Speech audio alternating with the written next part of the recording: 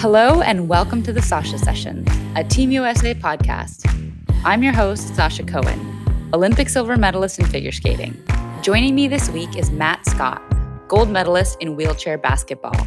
Matt is a four-time Paralympian training for his fifth games this summer in Tokyo.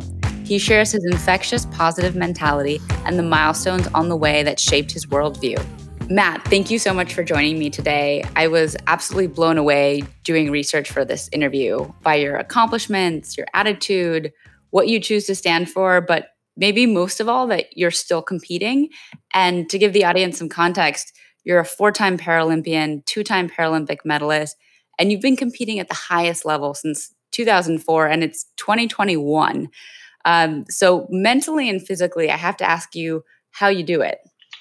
I love that intro. The two-time medalist, four-time Paralympian.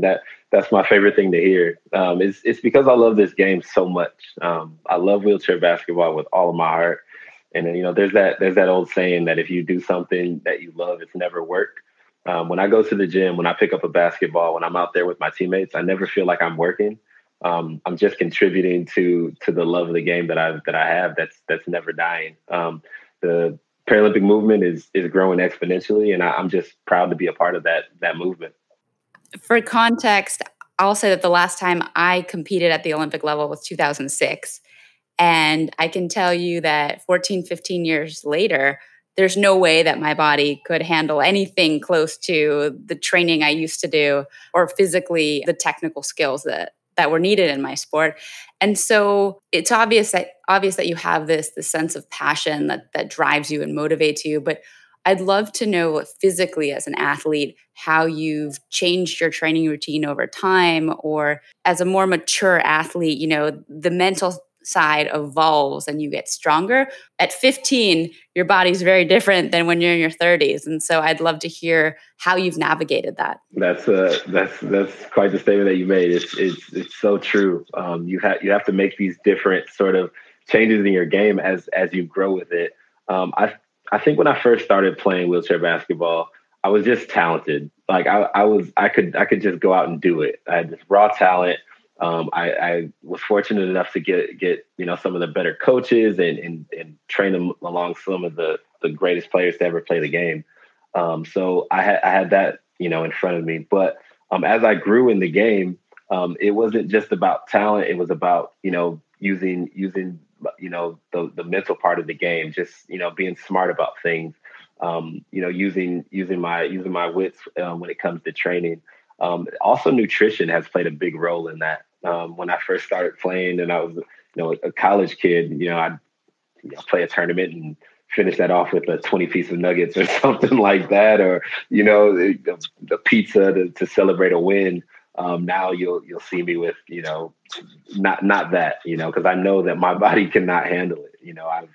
I'm eating the best things I possibly can. It's more high protein, a lot of fruits and vegetables, and a lot less of the junk food.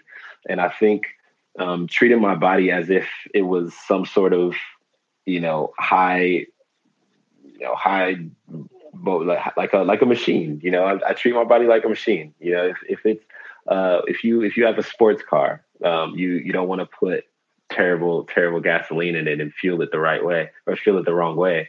I treat myself that way. I want to give myself the best fuel, and I want to be the Ferrari out there and not the whatever the undercar would be. Well, your longevity is pretty remarkable.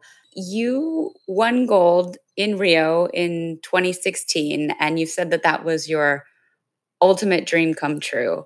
And I want to ask you when that dream first materialized, when you realized that this was a goal of yours, and maybe some notable moments on the road on the way there. So when I first made the national team in 2004, I went to my first Paralympics.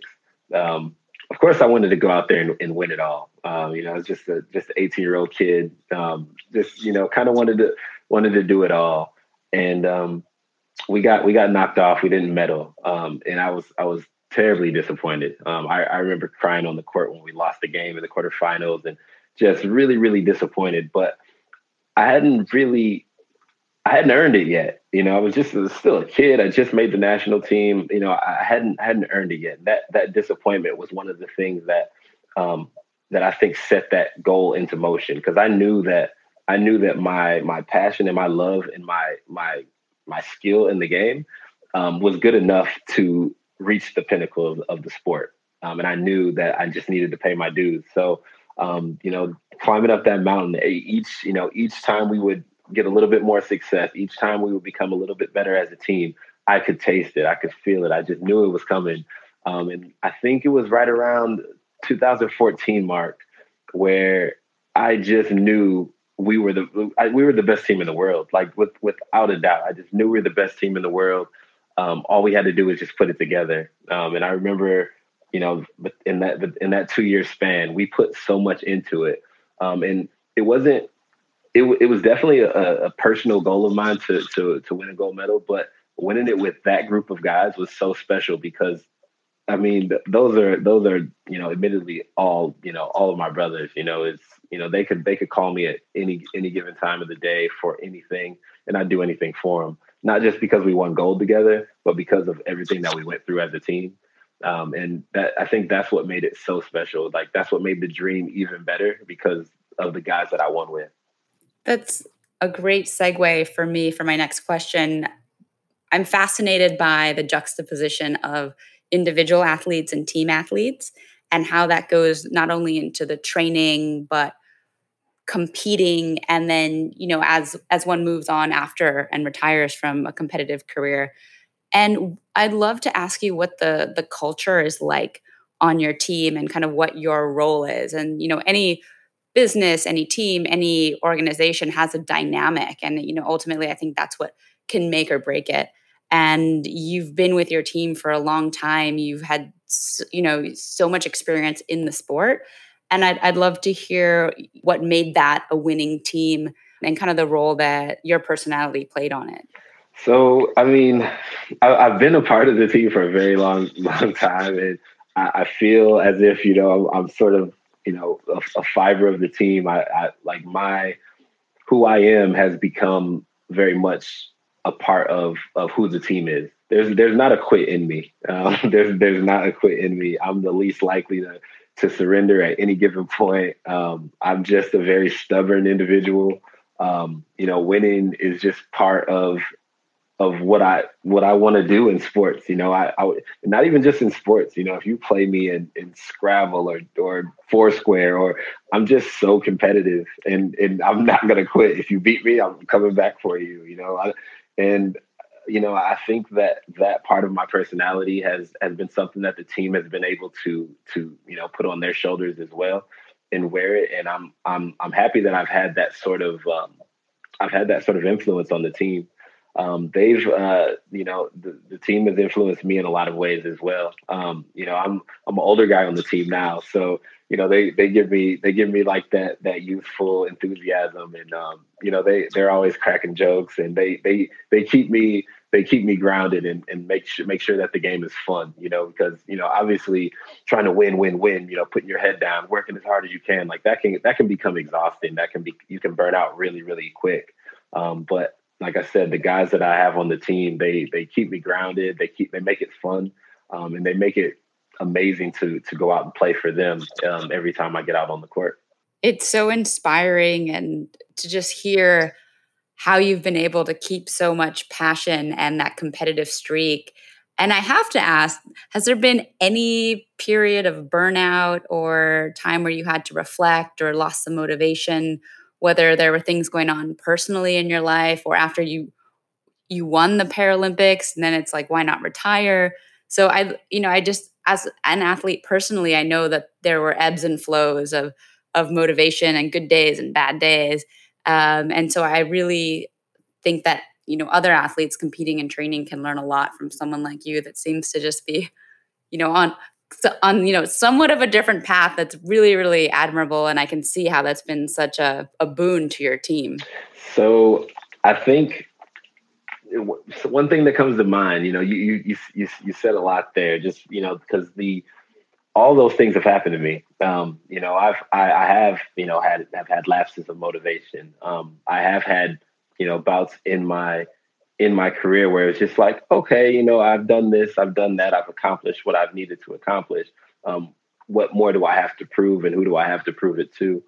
Um, and then I get back on the court and I realize how happy I am there. I realize how happy I am there. And then I get on the court again and I realize how much of the game I still have left to learn. I still have so much to give.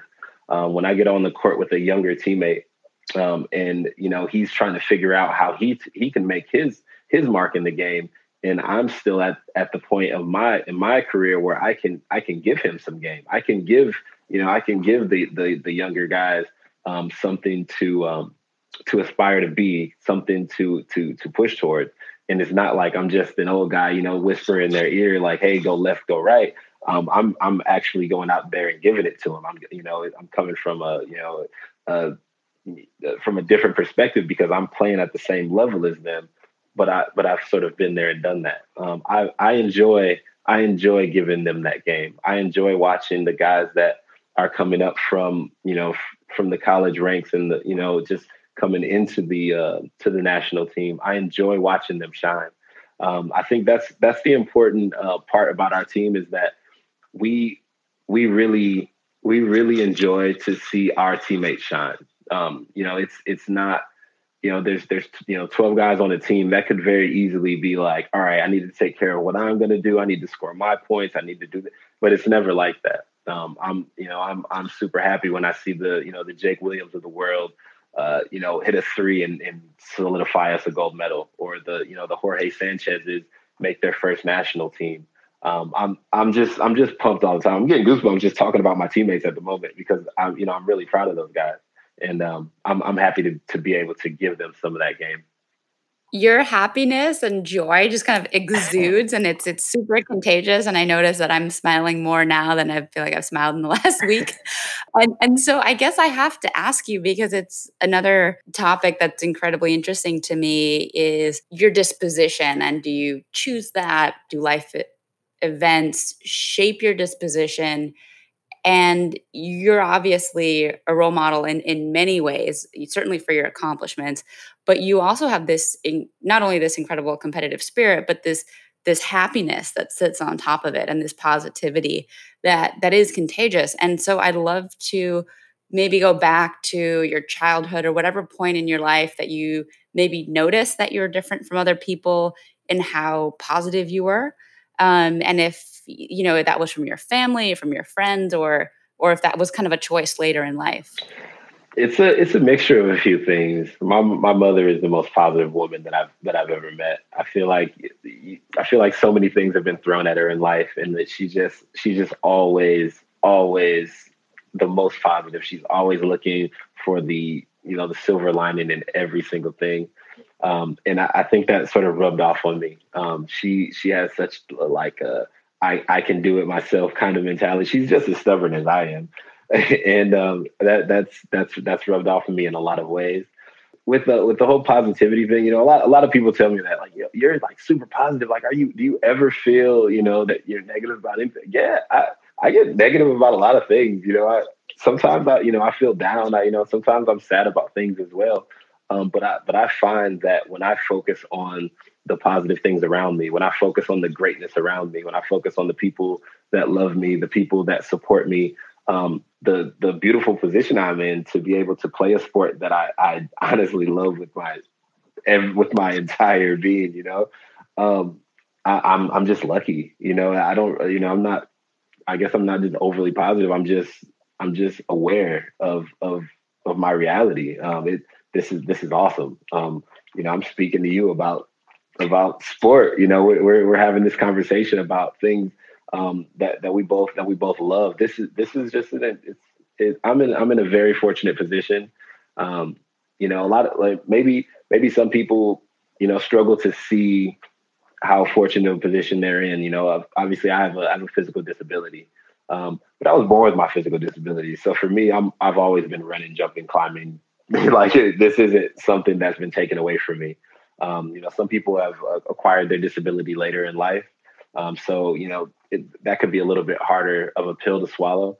But for me, this has always been who I am. This has always been my reality. And it's opened so many amazing doors for me.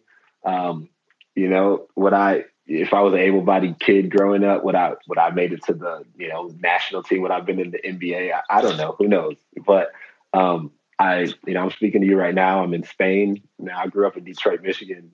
I'm a long way from home now. This is just a cool opportunity, and I just keep going with it.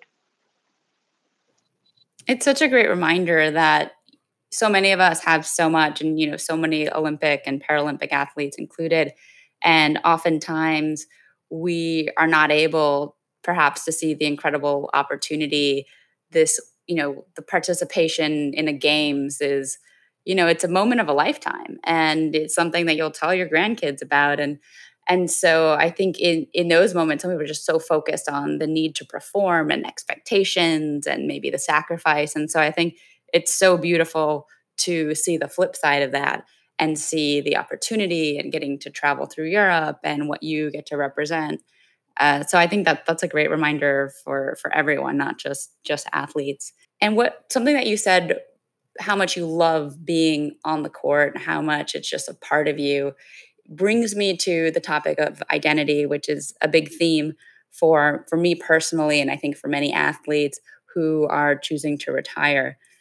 And we give so much of our lives every day doing the same thing. We're defined by it. Our teammates are in the same sport, our competitors. It's kind of what we live and breathe, and we're thinking about a world championship or a Paralympic Olympic Games 4 years away, and it consumes us.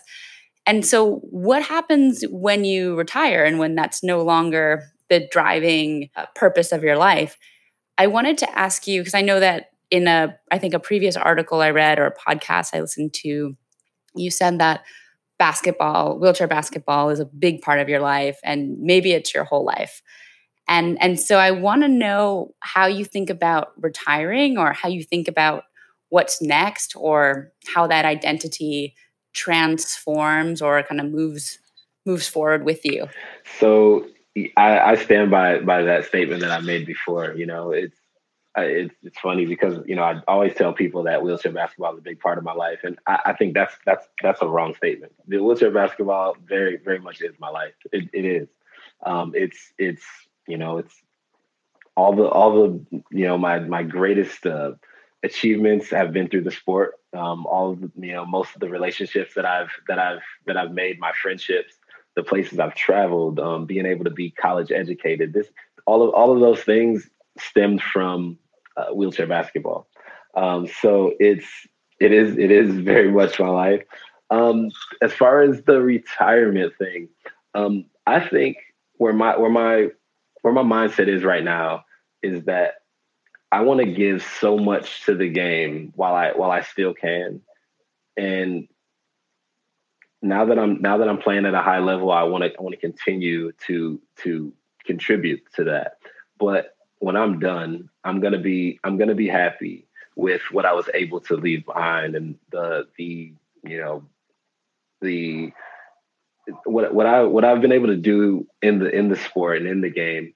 I think that I've left sort of a legacy there for people to follow, and I'll be happy with that. I'll be happy to just kind of bow out gracefully or ride off into the sunset or whatever wheelchair basketball players do when they're done doing it.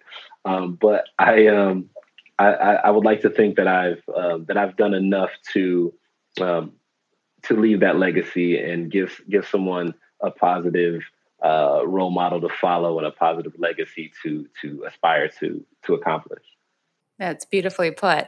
Well, if you want to talk some point in the year after your 10th games, you want to retire, I'm here.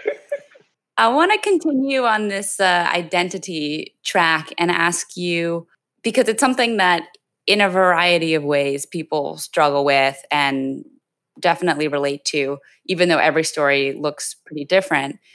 And I know that you've talked about this tension or juxtaposition of wanting to be embraced by society while not fitting into any neat cookie cutter mold. And we live in this social media society that preys on us a little bit. And you can feel like if you don't post something, you're not existing, or people don't know you're there. And so I'd love, to hear you expand on that sentiment. That's an interesting point, just because I do find that to be sort of a challenge, that presence that we all want to have. But it's sometimes, in order to be present, you have to sort of go along with what is acceptable at the time. Be on this platform and do it this way. And it's sometimes I feel like you sort of have to sort of keep up appearances a bit, and like a bit of social utility, just posting for the sake of being out there, for putting yourself out there. I found that using my social media to sort of highlight my achievements, not only just highlight my achievements, but try to find ways to also highlight some of my talents as well. I do a little bit of writing myself, and I try to highlight that a bit in my social posts. So I'm not just out there, putting emojis and hashtags. I want people to know that I have something to say. I try to highlight a little bit of those things, and I find that to be fun as well. Maybe when I'm done playing wheelchair basketball, I'll pursue something like that as well, just because I really enjoy creative writing and putting my thoughts down. And I think I have some pretty creative thoughts, and that it'll be something fun to explore when this is all said and done. Certainly. And I think younger athletes and aspiring athletes get so much out of the thoughts or experiences of someone who's been around and competed at the highest level for so long, because you've had to deal with so much and overcome so many obstacles to stay at the top of your game for so long. There was something else that you, I think, said recently that absolutely blew me away and made complete sense. And you were speaking about disabilities, and you said that you see everyone in life as having some kind of disability. And for some people, it's super obvious. Everyone can see it. For instance, if you're in a wheelchair, but for some people, it's invisible. And I've never really thought about it in that way, but it really makes perfect sense. Can you speak about that in a little bit more detail, and maybe like when that idea or realization came to you? Definitely. It's just that I know that when I'm coming down the street, or I could be a mile away, people can see me, and they know what my problem is. They know what's wrong with me immediately, or they can see my disability right away. Um, I think that just through my relationships, and through people that I've known, and just sort of speaking with people, it seems to me that everyone has something. Everyone has something that sort of hinders them, that pulls on them, that weighs on them.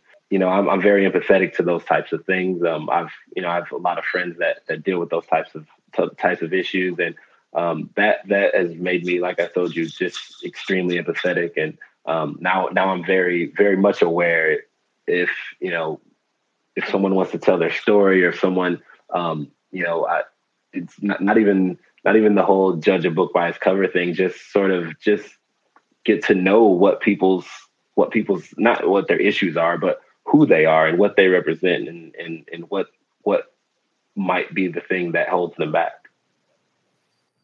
I think that's a great reminder. And I think we don't realize the baggage we carry, or what we apply the term disability to, and how much more expansive it is if we really think about, how depression and other things can really take over our lives and not let us kind of do the things that we want to do. And I think that's just really important to remember, and amazing that you can use that lens as you look out into the world. And my last question on identity, as a Black American man competing for the US, I have to ask you what it means in this current climate. And 2020 has been a remarkable year for a number of reasons. And one of those is certainly Black Lives Matter, the movement. And I know you compete on a team that's predominantly white and a white staff. And I would love to hear what your experience has been like, and maybe how it's changed over time. But, really, like, in this kind of political, social, cultural climate,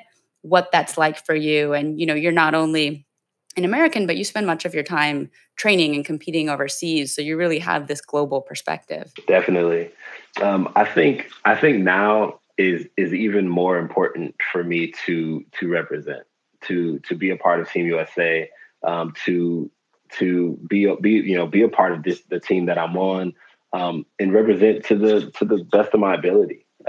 Because I think there has been a lot of social unrest and racial tension in the states, and that's not a secret to anybody. That's sort of come to a head, and things have gotten really really out in the open, and it's gotten ugly at times. And but I think that me being able to represent Team USA on the wheelchair basketball team, or at any capacity, it just shows that I do love America for what it is to me.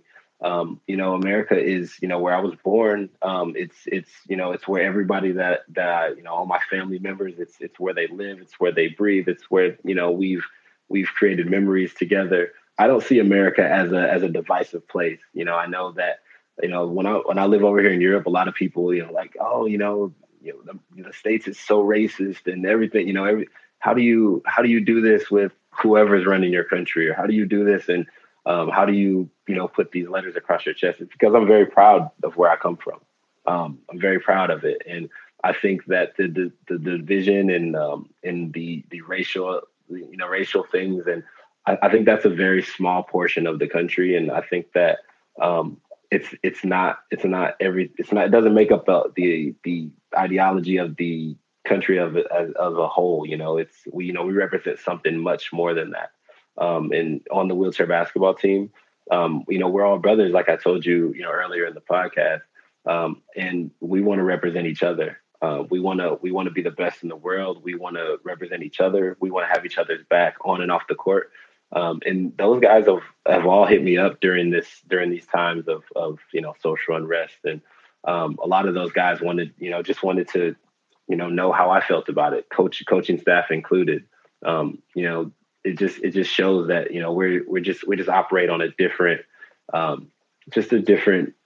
sort of channel. We've got each other's back, and I think it's just very, very important for me to represent at this time. And I want to be a part of Team USA more than ever.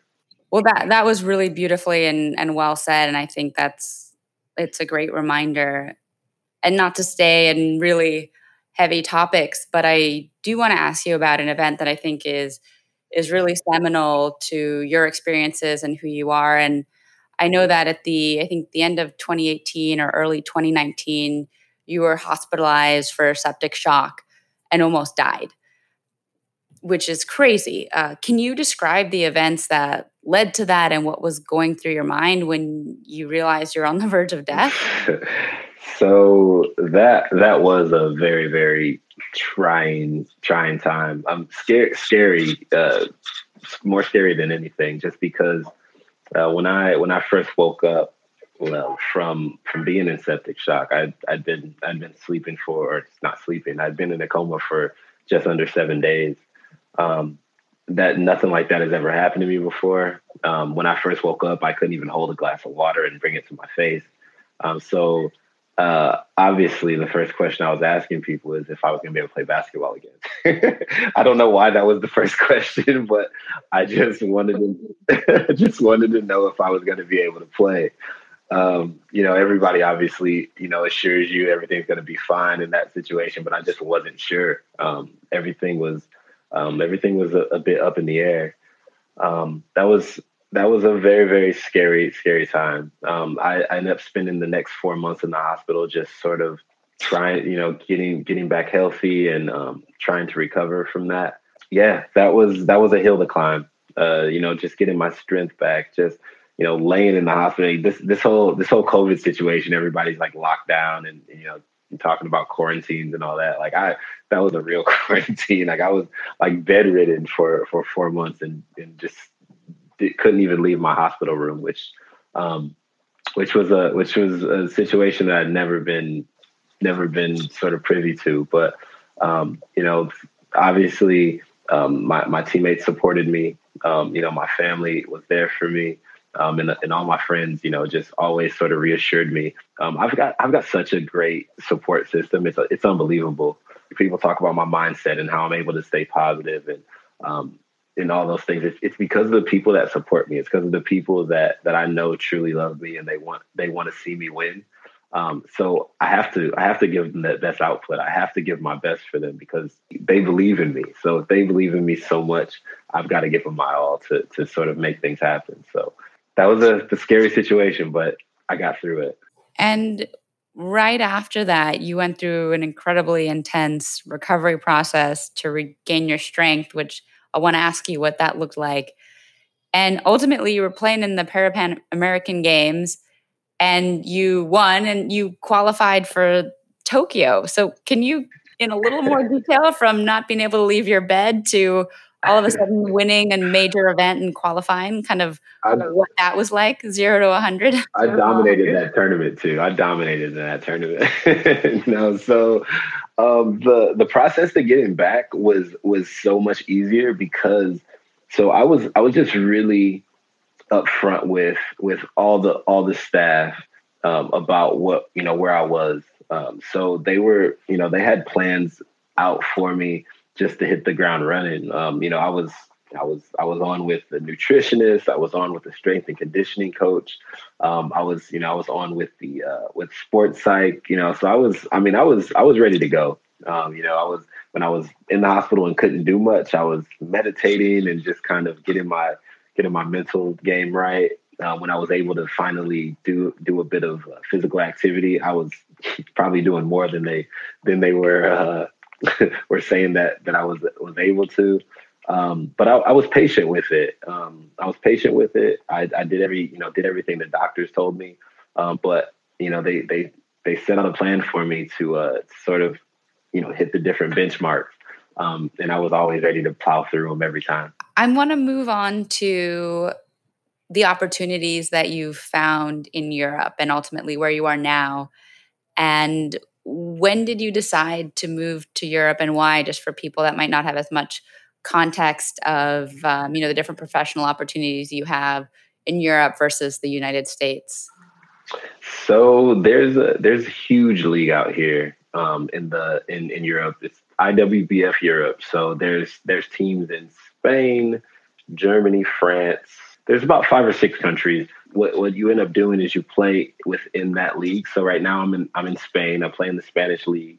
And then towards the end of the season, you start to play tournaments against teams from other nations. So there'll be a tournament with the team from Spain, Germany, France, and you end up playing all the way up to the top. And at the very end, you see who's the best in Europe, which is usually my team. so, Of course. I got the opportunity just by playing on the national team. You play against all these different nations, so you see all these European teams, and they do some recruiting heavily. They want the best players in the world to come play in these leagues. So you have players from as far as Australia. You have players from Japan. You have all the best players that we see in the Paralympics are all out here playing competitively, which is amazing. Well, it's so nice that you have those opportunities, and Europe's not a bad place to be. Great food and culture. I heard you mention quite a few times how much you've seen the Paralympic movement grow in recent years and how important that is. And so my question is twofold. I want to know when you were first introduced to the Paralympic movement, when that first crossed your radar, and then also maybe why you think that in recent years people are more aware and what you would like to see for more of the world to be aware of the Paralympic athletes and the games and what it really means. I think the Paralympic movement is growing is because more people have access to it. Like it's that we're more accessible. Like you can see it whether it's on social media or some big companies are starting to take on some major Paralympians and highlighting their accomplishments. So when people start to see it like in the mainstream, then they start taking it seriously. I think for example, wheelchair basketball, what I can speak on. But I think most Paralympic sport is awesome. I think it's all amazing. But especially wheelchair basketball. It's like one of those things that you have to see to fully appreciate. If I was to call you on the phone and say, hey, so there was this guy, he had one arm, he dribbled up the court, he did a spin move, fell out of his wheelchair and made a hook shot from half court. Yeah, I mean, that sounds kind of cool. But then, like, if you lock in and you see that happen, like, you're never going to go away from that sport. You're like, oh, my God, like, that guy is a true athlete. That was phenomenal. I can't believe what I just saw. You can't explain some of the things that happen in our sport. You just can't. It's not something that you can't type a message and say, hey, I just checked this out. You can't call somebody on the phone. It's like you got to see it to believe it. And now that more people are seeing it, the game is growing just because, or the movement's growing because more people have seen it and they're starting to cop on, and it's an amazing thing. That sounds amazing. And when did you just first become exposed to the Paralympic idea and movement and know that, hey, this is out there and I want to be competing. I want to win. So I remember my first wheelchair basketball practice. I was kind of skeptical about wheelchair basketball when I first started playing. I didn't really know. But when I came to my first practice, one of my teammates who's still on the national team with me today, it's a funny thing because I was always asking like, all right, so okay, this is this level. Okay, so like, who's the best? Like, show me who the best is. I want to beat him. I want to play him 1-on-1. I would always say like that kind of stuff. Tell me who the best is. Like, how do you become the best? He would tell me like, all right, the best are at the Paralympics, and we would watch little highlights, and we would watch game tapes of the highest level players. But I never thought that I was gonna be there. It was just like, oh man, like that's okay, that's big time. Those guys got USA jerseys on, they're playing at the Paralympics. Okay, that's where it is. When I started to, I remember when I first got my first basketball chair, because I was playing like not really in like a competition chair. I was just playing in my like everyday chair. When I first got locked into the game and played in my first chair, that's when I was like, I think I can do this. That's my goal. That's what I want to do. I wasn't ready at the time, but I knew that that's where I wanted to be. And that was early. I was still in high school back then. Wow. I love that. So I have a few more questions before we close. And I think, your kind of your attitude, your experience is incredibly inspirational to so many. And you have such a unique perspective that I would love to ask you the advice that you might give to a young kid growing up with a disability, or to parents of a kid growing up with a disability, because I think what you see, you believe you can do and be, and maybe certain people don't have the access or exposure that you were fortunate enough to get early in your life. And I'm sure they would love to hear your thoughts on that. I think the advice that I would give a young kid with a disability is just don't quit. Like always look for a way to accomplish what you need to accomplish. I think it's so easy. It's so easy in our society to, if you have a disability, and if I wanted to complete something, or if I needed to do something, if I just said like, oh, I can't, I bet somebody would probably do it for me. You know what I mean? Like I think someone would try to find an easy way out for me. If it's something physical, like if I can't reach this, or I can't get over this, or I can't pop up this curb, or just simple things. I think people are always looking to want to help someone that's physically challenged. But I would encourage someone with a disability to always try to overcome those challenges, because those small challenges, overcoming them builds such a discipline, and it builds such a mindset that nothing is going to get in your way, not any little barrier, whether it be a curb or some stairs or something major in your life that you need to, overcome, loss or death, or, these little small barriers in your life. They could, if you get over those, you can get over the major ones that happen in your life. And I think that my biggest sort of thing that I would tell someone is just don't let people overcome things for you. You should overcome them for yourself. Well, that's a good piece of advice. Tokyo. I'm sure your goal is to win, but I guess I would ask, going into your 5th Paralympic Games is such an accomplishment in its own right, and what it's about for you, what you're looking forward to, if it's about the experience for you, about bringing home gold, or just kind of surviving this year and a half of a pandemic and finally making it to the other side after a year of being postponed. I'd love to hear your thoughts. I know athletes are really thinking about, what it's like to be competing during this time. So, my biggest goal right now is obviously staying ready for that time when it comes. When Tokyo 2021 comes, I know that I'm going to be ready and my teammates are going to be ready. We're holding each other accountable to be ready for this thing. I just want to focus on the entire process. This very well might be my last game. So I want to just focus on every piece of the puzzle. I want to focus on every stop, every training camp. Even when we get together, when it's just on Zoom and we're, making fun of each other's hairdos, and when it's, I just want to, I know that this particular team won't be a team ever again, just because, where guys are at in their careers, there's a lot of guys that this is their last game. Some of them it's their first game, but I just want to focus on it all. And I want us all to embrace the entire road of it. Because each game has presented something amazing to me, whether it was my first one or, like this one that might be my last. And I want to just take it all in stride and really appreciate every bit of it, because this is, like I said earlier in the podcast, this is awesome.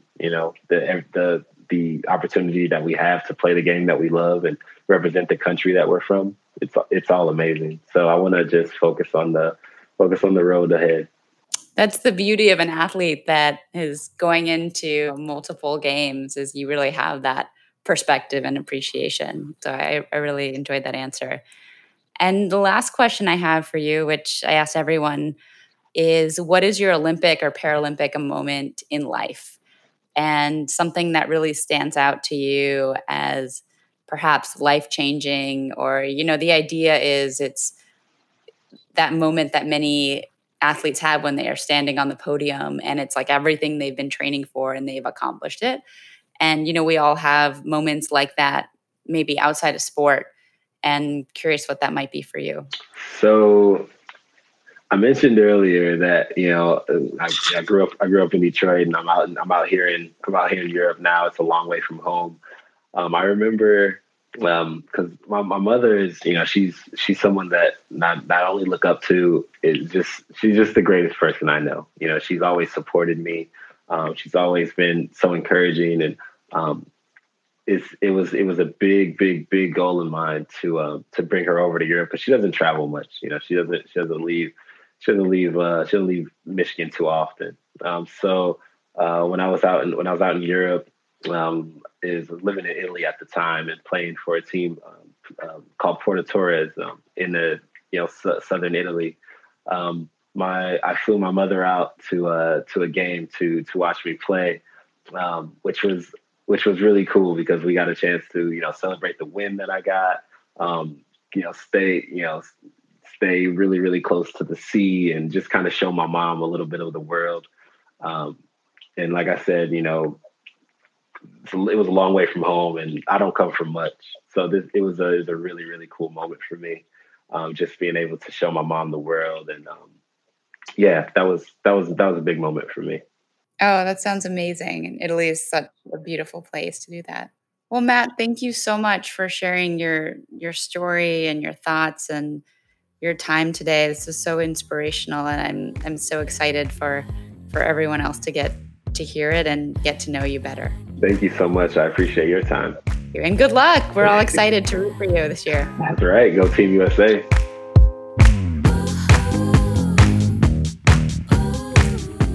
Please subscribe to Sasha Sessions wherever you get your podcasts. You can find new episodes every Monday. produced by Bigfoot Music and Sound in New York City.